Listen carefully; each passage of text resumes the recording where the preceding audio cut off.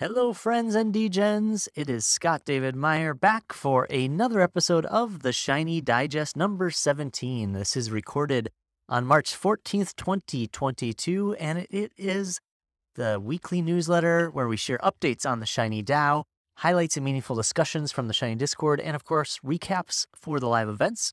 If you're not familiar with the Shiny Objects Social Club, now is your chance. Head over to shinyobjects.gg to learn more. Let's jump into the Shiny DAO.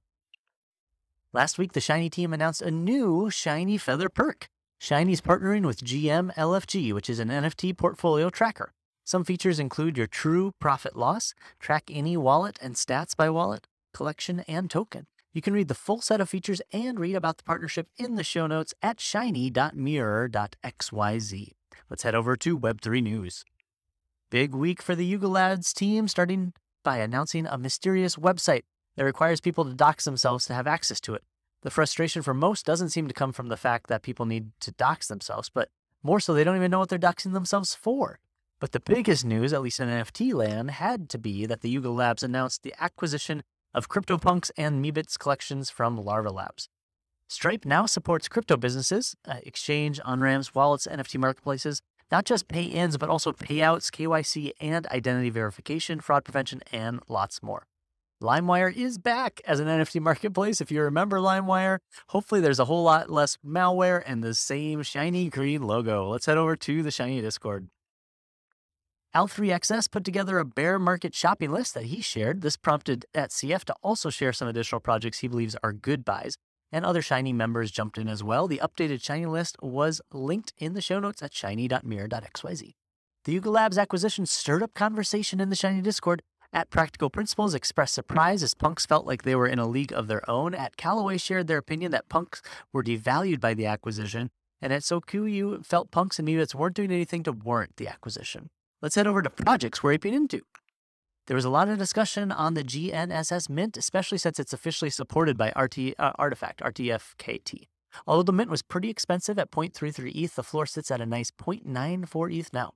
A bunch of Shiny members are excited for the Muri Mint that happened this weekend. The floor price is currently at 0.493 ETH. At C2 seems pretty bullish on House in general, since Muri is a project from House. By extension, he's confident in the project. Recommended readings. Local Tour shared a summary of the Tokenomics Digging Deeper on Supply article. Dwayne the Jock Ronson shared a guide to working in Web3. If you're interested in learning more about privacy when it comes to Web3, check out this thread in the show notes. Let's head over to member updates. Jalil's Punkscape is preparing to launch Chapter 2. Deloco.eth is building a token-gated form builder. JMax Archivist NFT project has partnered with Bad Bunnies. Atera.each is launching a newsletter. String Cheese just launched their new NFT project's Twitter account. Binky has gone live with his first no-code website helped by @Trist. Tom John Blurgs is previewing new features for Base Dash that would allow it to be used as an NFT marketplace for power users. Joe Carlos is starting a daily Twitter thread on interesting things in crypto. Joe Mappy started a Twitter community for designers who brand. NCLS and Jess.